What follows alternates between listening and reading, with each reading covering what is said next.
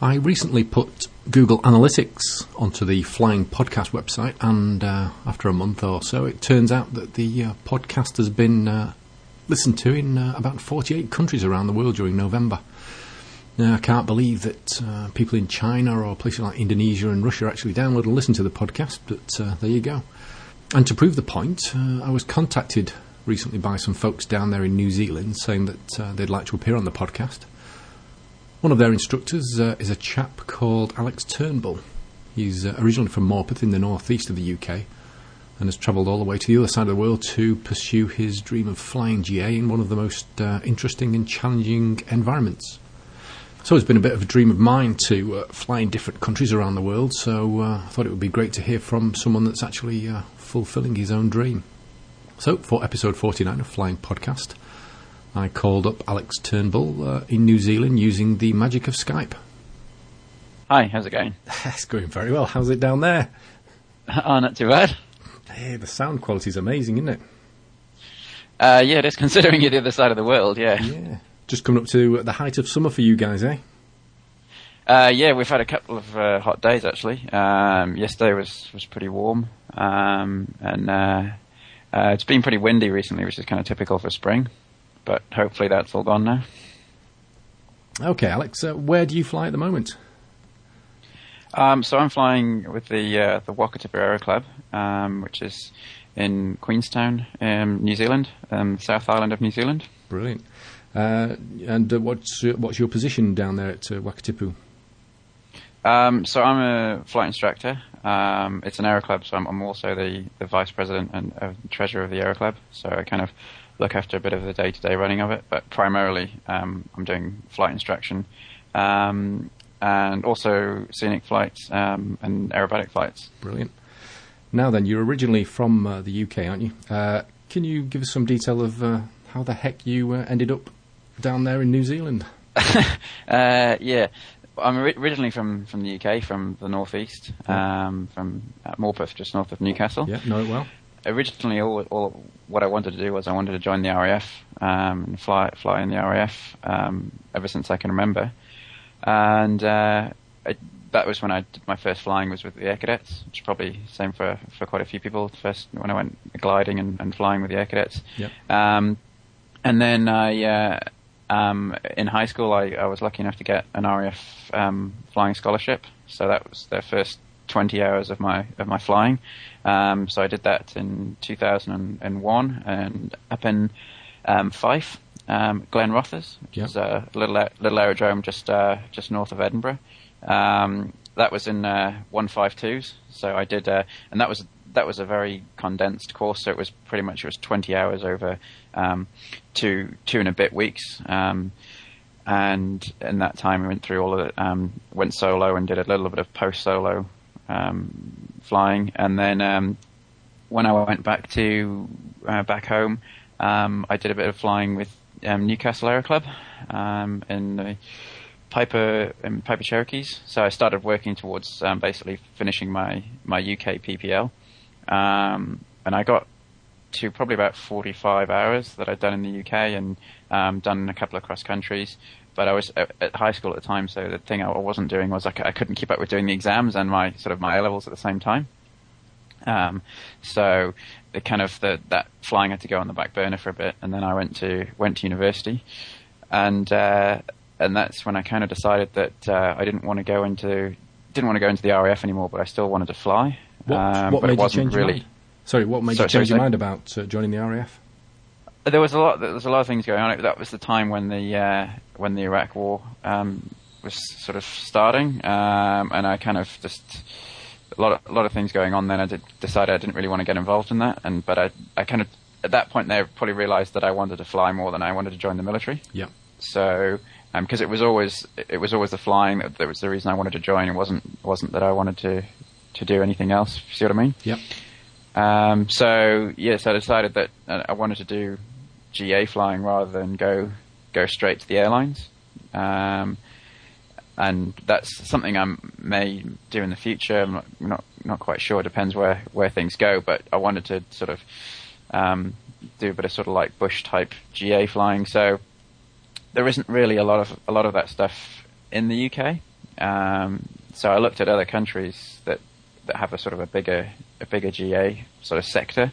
And I looked at the States and Canada and Australia and New Zealand, and I kind of just doing a bit of research into the countries decided I like the idea of New Zealand, so so that's what I decided to do, and I went back home after university and lived with my parents for 2 years and basically worked and just saved everything that I earned, so I had enough money for the training, and then I travelled around New Zealand and looked for different places to go to, and having done quite a bit of research into flying and that sort of thing, I kind of knew that one of the hardest things to do is getting your first job. Yeah. So that's kind of one of the things that I had in mind when I was traveling around looking at different places, and that's really the opportunity that. One of the opportunities here is that the Aero Club here has it's an aero club, but it also has a commercial arm, which does scenic flying and that sort of thing. So it gives you your first step into sort of employment. So they basically will hire if you get on okay with your training and you sort of you're up to speed at the end of it, then most people will get a job at the end of it, and it's not sort of like a full-time position. It's kind of per flight when you're required, but it's like it gives you the opportunity to get that first couple of 100 hours of like actual commercial flying in your logbook, which is sort of the hardest bit. So obviously you finished your PPL off down there, then went straight onto the CPL. Yeah, so I didn't actually finish my PPL. It was pretty. I mean, it's 45 hours. It's pretty close to it in the UK. But I hadn't flown for 7 years. Probably about 7 years when I got here. So got straight back into it and hammered through the exams and finished my PPL and went straight on. Did my CPL. Two ways that pilots sort of come into the organisation here. They'll either sort of come through and do their PPL and CPL with us, or they'll have done it somewhere else and they'll come in from outside because they're wanting to try and get a job in the area. So then they do the mountain flying course here. Yep. So I did that in between my PPL and CPL as part of the hour building and that sort of thing. So I'd done that en route, and then by the time I got my CPL, there wasn't really a lot else to do other than some final sort of route training. Okay, and obviously you must have done an instructor rating if you're now an instructor. Yeah, so I did that the following year. Yeah, spent a year just doing scenic flights and to build up my hours, because in New Zealand you need 150 hours piloting command time before you can be an instructor, and which I didn't have when I started flying commercially. So built up that time and then started working towards the instructor rating. And so now I do mainly instructing, but also with a bit of commercial stuff. Okay. So you picked New Zealand just because you like the look of the place, and then you hired a car and just drove around looking for a suitable aero club to do your training at? I picked it because I like the idea of the place and also the terrain and the type of flying that there is here, especially down in the South Island. Yeah. And as I said, I sort of had 2 years to plan everything because I needed the time to save up the money in England. So I did quite a bit of research online and sent lots of emails backwards and forwards to different flying schools in the country. So I had a reasonable idea of what opportunities there were in different places. So I kind of narrowed it down to areas that I wanted to go to, and sort of travelled around specifically to visit those different areas. Am I right in thinking it's Lord of the Rings territory? It is, yep, certainly down where we are. They've actually just been filming The Hobbit last week, just up the northern end of the lake here. So so hopefully that'll get a few more visitors back here. Okay, just give us like a brief sort of an overview of what the area looks like. I mean, have a look at the pictures, and it is truly a superbly stunning place, isn't it? Yeah. It's sort of like coming from the UK. When I first got here, even though Queenstown, when I travelled around New Zealand, Queenstown was actually the last place that I visited. I spent some time in the North Island, sort of gradually working my way south, and from all the sort of having spent 2 years doing research and that sort of thing, and having all the like sort of preconceived ideas that you might have about a place, it kind of when I got here was kind of when it sort of all fit into place, and I thought, yeah, this is actually what I was really expecting from the flying and that sort of thing. Yeah. So you've got Queenstown's situated sort of the lower southwest part of the South Island of New Zealand, and sort of the Southern Lakes region. So you've got the town itself, which is the permanent population here is about 30,000, and I can't remember the exact figures, but over the summer it's sort of 3 or 4 times, or maybe even 5 or 6 times that with tourists and visitors. So Queenstown's situated next to Lake Wakatipu, which is the 3rd largest lake in New Zealand, which is basically it's quite a long, thin lake, and sort of almost an S or a lightning bolt sort of type shape. And I think from memory it's about 60, 70 miles long.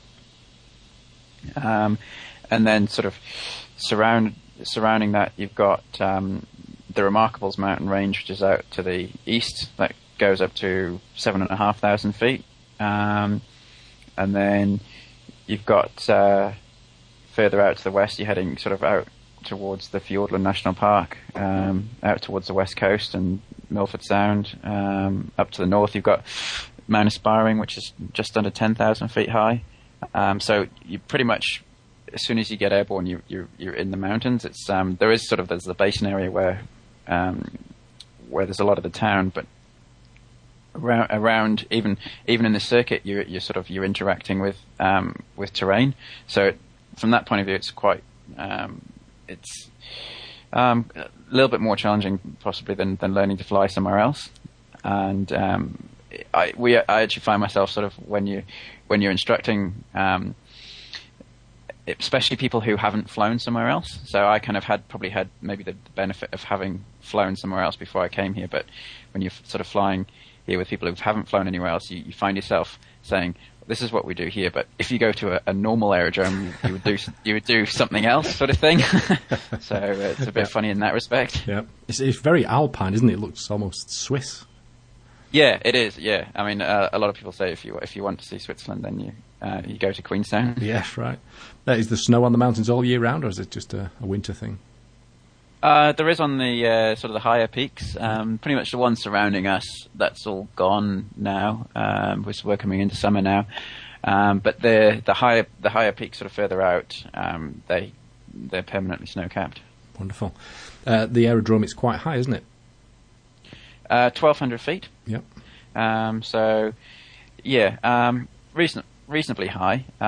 It's not the highest in New Zealand. There's one I think which is 2,500 feet, and it's sort of 1,200 feet. It's got a we got the main runway is about 1,800 meters long, and we've got a crossing runway which is actually being sealed at the minute. It used to be grass, but they're actually sealing it at the minute.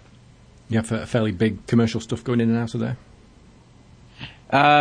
A320s, 737s is the biggest that comes in here. So it's an international airport. So it's an international airport, but there's only sort of flights to Australia. There's no other international destinations. Okay.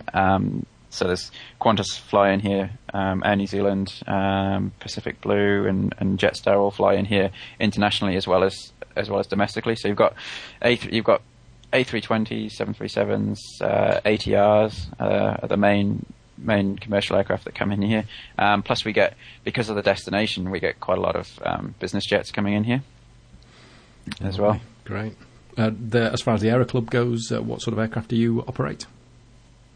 So we got 4 172s and also a 206, Cessna 206 and a Tecnam, which is like a 2-seat.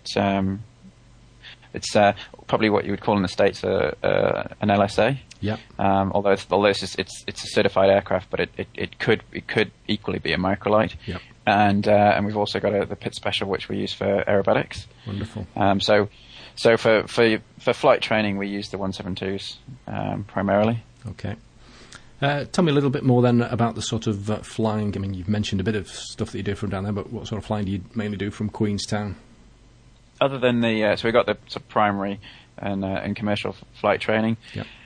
And then you've got the mountain flying. A lot of the flying that we do during the summer is either other than our training. It's the scenic flights out to Milford Sound. So Milford Sound's about 40 miles or so, 45 miles in a straight line from Queenstown. It's one of the most popular tourist destinations in New Zealand. Is that a fjord, isn't it? Is that a fjord in Fiordland? Yeah, it's a fjord in Fiordland. It's actually it's misnamed. It should be Milford Fjord, but it's actually was named Milford Sound. Okay. A fjord being carved by a glacier as a sound's carved by a river. So they just whenever it was named got it the wrong way around. Okay. So that's although it's relatively close in a straight line, to drive from Queenstown to Milford is about 5.5 hours or so on a coach. Yep. Each way. So a lot of people obviously don't want to do the drive. They just want to get there and go on a boat cruise out on the Sound. So there's a reasonably big industry of different sort of GA operators flying people from Queenstown to Milford, because it's only about a half an hour, 35-minute flight. So you actually land down there, do you? Yeah. Yep. So that's quite an interesting airfield to fly into. If you have a look if you have a look at it on Google Earth, it's and if you look at the proximity of the terrain around there, it's sort of even more so than Queenstown. Yep. So that's sort of the primary tourist destination for us during the summer, and we do other sightseeing flights up towards Mount Cook and that sort of thing. And then the other thing we do is we got a lot of foreign pilots come on holiday to New Zealand, and obviously instead of they want to go and do the flying and the scenic flights, but they want to fly themselves rather than be flying around, because they are a pilot. They want to get their hands on the controls. So we do quite a lot of that, which is basically just them flying around with them to sort of keep them right and show them a bit of mountain flying techniques and that sort of thing on the way, because they can't, obviously legally they can't fly without a New Zealand license here anyway. Okay. And given the terrain and the busy airspace and sort of all the peculiar procedures here, it's not. If somebody sort of came up here and presented a license, we'd want to go for a few flights with them to check they're okay before we let them go off anyway. Okay, mountain flying, that's something that people from the UK would have no experience of, I would imagine. What are the particular problems associated with that sort of training? It's kind of all about learning how the airplane sort of interacts with the mountains and what sort of conditions you're gonna expect. Obviously, the weather plays a big part in it. On a clear day with very little wind, you don't get the sort of effect. So you don't get the downdrafts and the turbulence and that sort of thing. So we typically, when we start out doing that sort of training, the first thing we'll do is have a look at valley flying. So how you'd fly up a valley, and we fly on the right hand side for sort of right of way rules, but there may be reasons why you wanted to fly on the left because of downdrafts and that sort of thing. So, and just looking at maneuvering the aircraft and how you position it. And so you always want to have the aircraft in a place where you can turn around. What people tend to do is that when they first come here is they'll tend to fly in the middle of the valley, and and you'll try and get them to move to the side, and then sort of subconsciously the aircraft drifts back to the middle. Yeah. Which is kind of a natural reaction, because you've got this terrain around you, so you sort of subconsciously trying to get as far away from it as possible. Miss it, I think. Yeah. But that's not so much of an issue if you're in a nice big wide valley, you've got space to turn around. But the narrower the valley gets, obviously, if you put yourself in the middle, you may not be able to turn either way. Whereas if you have the aircraft on the side, you've got more space to turn. So In a big wide valley, sort of anywhere to the right is fine. Obviously, as it's narrower, you want to be harder up against the side of the valley. So it's sort of showing them that sort of thing, and also because obviously all the flying we do around here is VFR. So when you're flying VFR, your primary reference is the horizon, which you don't have here. So the other big thing is getting people used to imagining where that horizon line would be. So thinking about either trying to look through the mountains to where it would be if the sky was coming down to meet the sea, or picking where it would be and looking at some features on what you can see in front of you. So thinking sort of at the horizon, what's going to go from the top of that bush line to where that rock is to where that tree is over there, that sort of thing, yeah. and sort of superimposing it and using that, because you'll find that a lot of people, as they turn and towards terrain, they'll consciously start to raise the nose, yeah. And as they turn sort of back towards the middle of the valley and it opens out, they'll lower the nose, and it takes people even sort of experienced pilots who've had no exposure to it, sort of 4 or 5 hours to sort of get over that initial sort of like pitching up and down as you're turning. Yeah.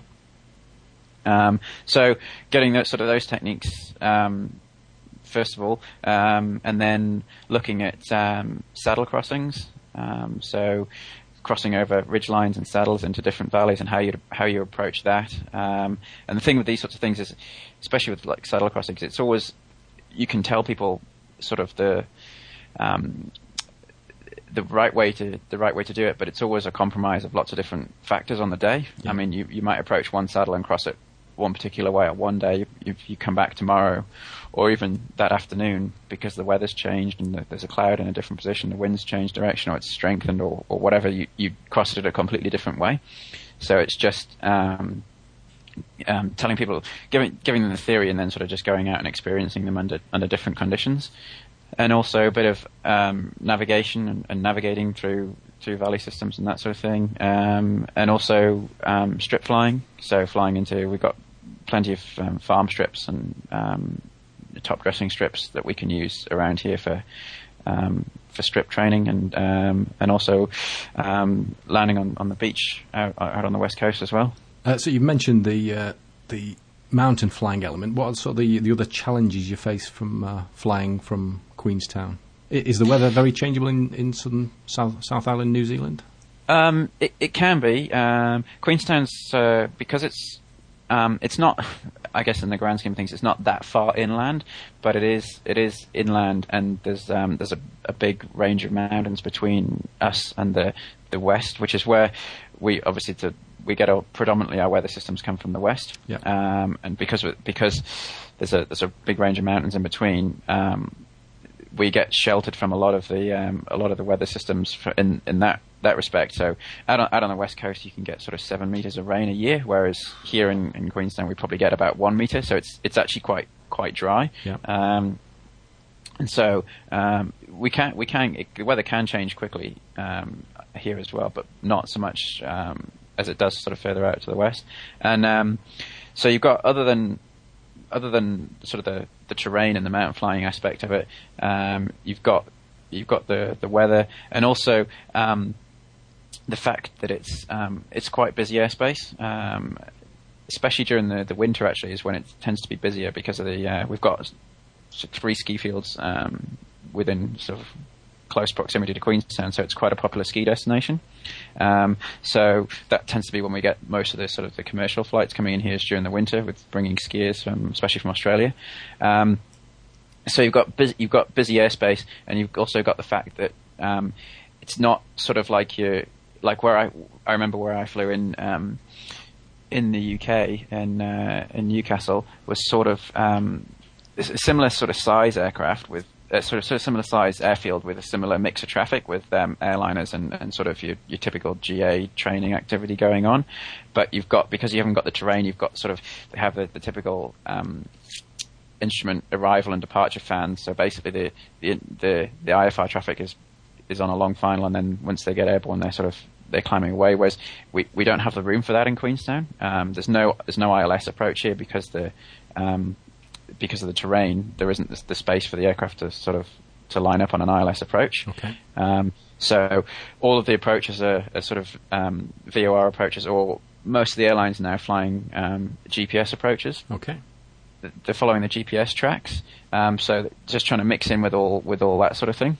So it's extremely busy then. It can be. I mean, on a busy day, you can get you've got sort of a couple of aircraft training, airliners coming in and out. You've also got there's a parachute drop zone which is just south of the airfield. So they don't take off and land from here, but they take off and land from the strip they use. But they're in the controlled airspace. So they're getting clearances from Queenstown to do all that sort of thing. You've also got aircraft at two other parachute drop zones will climb up through Queenstown's upper level airspace to do their drops.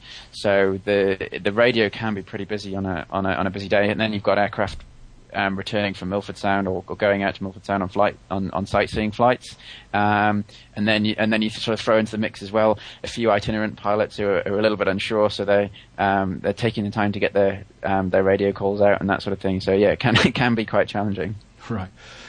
You mentioned strip landings away and beach landings. Did you say? What are there other sort of memorable flights you can do from there from Queenstown? Going out to the beach is always fun. There's a beach out on the west coast called Big Bay, which is a little bit north of Milford. So we can go out there. You can pretty much use the beach 2 hours either side of low tide. So there is a plane park there, but you really need a tail dragger, something like a Cessna 185 or a Piper Cub or something like that to get it into the plane park. So something like a 172 or a Tira 6 you can only really leave on the beach.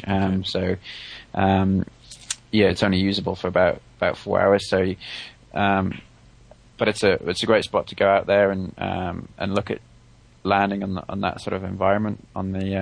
So picking the thing with the beach is it's never the same day to day. Yeah. So you go one day and have a look. The next day you come back, then because the tide's been in and out, the beach has changed completely. So you could have driftwood and this sort of thing on the beach. So you need to come in and you need to do an inspection run and have a look at it, and then come back around. And what we do is once you've checked it out, come back around and just run your main wheels along the beach and just make sure it's firm enough before you commit to going back around and landing.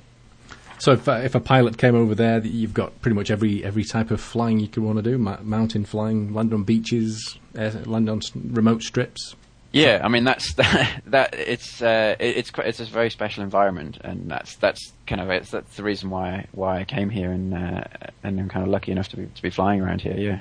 Well, it sounds brilliant. If, let's say, a pilot from the UK or anywhere else in the world wanted to come down and do some flying when he was on holiday, what would be the procedure when he arrived in New Zealand? Do you need to get a New Zealand license or what? So it depends really on how long you're going to be here. So typically, the sort of people, if you're going to be here for a couple of weeks on holiday, you probably don't want the hassle of looking at validations and converting your license and that sort of thing. So we do a lot of flying with pilots like that from Europe, from the States, from Canada and Australia as well. So if they want to come and fly around here, they'll fly with one of our instructors, and they can log it as dual flying, and we'll kind of tailor it to what they want to do. If they want to just sort of fly a sightseeing flight to Milford, then we'll just talk them through that and help them out with that. If they want to do a bit more sort of mountain flying training, we can incorporate that into it. But typically those sorts of people will only do maybe one or two flights while they're here. If you're here for a bit longer, you can do a short-term validation, which basically will give you your PPL privileges for 6 months. And to do that, you need to do a New Zealand VFR. So obviously your overseas license and medical have to be current, and you do a New Zealand VFR, and provided you can you pass the New Zealand VFR, you basically get a piece of paper that validates your license to fly in New Zealand for 6 months. And then if you want to look at converting your license, then again, if you come here with your current overseas license and medical. Again, you do a New Zealand VFR. You have to meet all of the New Zealand requirements for a PPL, which sometimes people with overseas PPLs don't quite meet, because we have a rule in New Zealand where you have to have 5 hours of instrument time for your PPL. In the UK, I'm not sure, but I believe you don't have to have 5 hours, but you have to have done some instrument flying. Yeah, so some people come from the UK might have done sort of 2 or 3 hours, so we have to sort of bump that up a little bit. And also, low flying is the other thing that a lot of foreign pilots haven't done, which is part of the New Zealand syllabus, is low flying. So looking at low flying, precautionary landings, and that sort of thing. So we do that, and also the mountain flying, which is part of the BFR. So any of those elements that they haven't covered in part of their PPL, wherever that's from, then they're sort of covered off as in part of the BFR flights. So once you've done that and you satisfy the instructor that you can pass a New Zealand BFR, they sign that off, and you send that off to the CAA with all the paperwork for your. We have what's called a fit and proper person check, which is where they check your criminal record history and that sort of thing. So you send that off, and they'll issue you a New Zealand PPL. Now Queenstown is known as the adrenaline capital of the world. Is that right? Yeah. Okay. Do any of your customers come along and want something a little bit more exhilarating from the flying? Yeah. So if they're looking for that sort of thing, we've got the Pit Special, which is it's a Pitts S2B. So for people who aren't familiar, it's a fabric biplane. It's 2 seats, tail wheel, and it's got a 260 horsepower engine, Lycoming, and we use that for aerobatic joyrides. And you actually fly that yourself? Yep.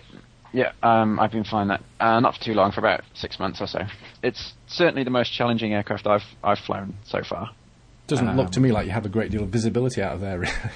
No, you don't, especially, and the pilot, you fly it from the back, so you solo the aircraft from the back seat. Yeah.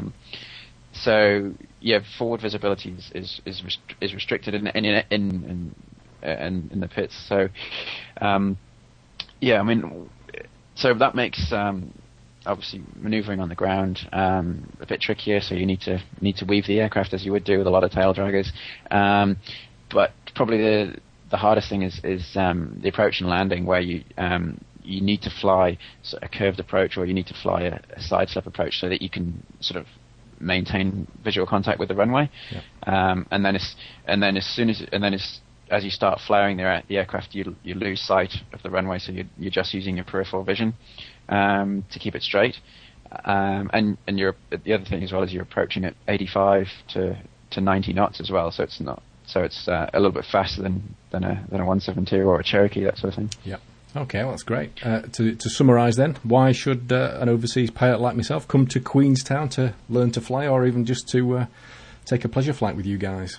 Well, it's an awesome environment for GA flying. So you've got all of these sorts of things in one place. You've got the mountains, so you've got the experience of the mountain flying and the weather to interact with. It's some interesting and busy airspace, but having said that, the control zone around Queenstown is not that big, and you can be outside of controlled airspace in sort of 5 minutes, and then there's huge areas of uncontrolled airspace to go and explore, and so you've got the freedom to do that.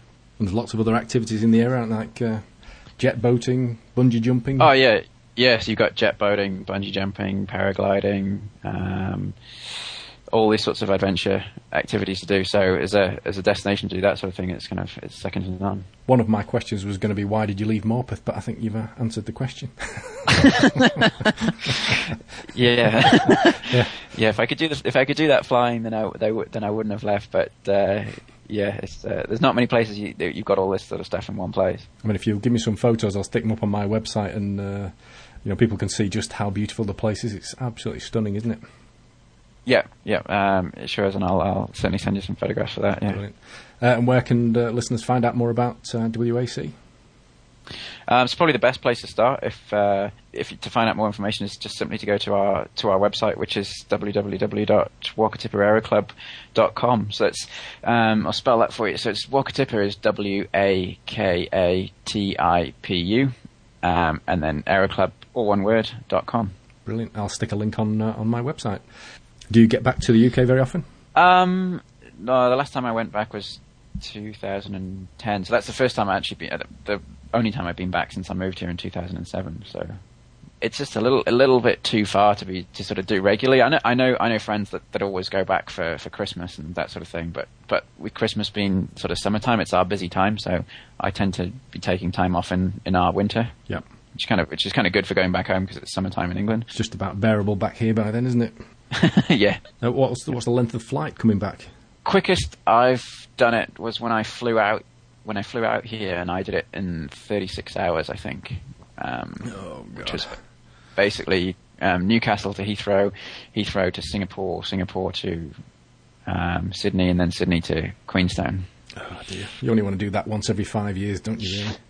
Yeah, yeah, that's the thing. So, have you ever thought of flying back yourself? Something small as a bit of a challenge.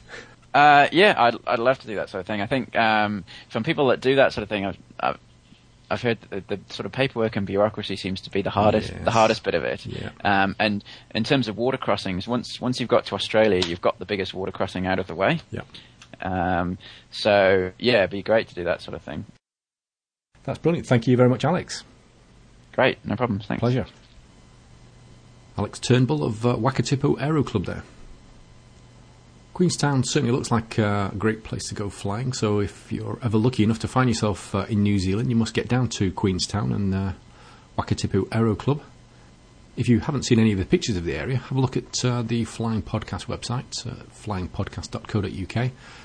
You'll also find a link to WAC's website there too for more pictures and details of the types of flying available at the Aero Club. It's a really beautiful scenic area, so have a look and have a think about getting down there to do some mountain flying. Just a bit of news about the podcast. Don't forget, if you'd like to support the podcast, please visit the Amazon website via the links on the Flying Podcast website and maybe pick up a few presents for your aviation geek type friends or relatives. The small commission I get from that will help me keep the podcast running and pay for a bit of the hosting. Well, that's it for episode 49 of Flying Podcast. If you have any comments, suggestions as usual for future episodes, or if you'd like to take part, you can of course email me on steve@flyingpodcast.co.uk. Thanks for listening. Speak to you again soon.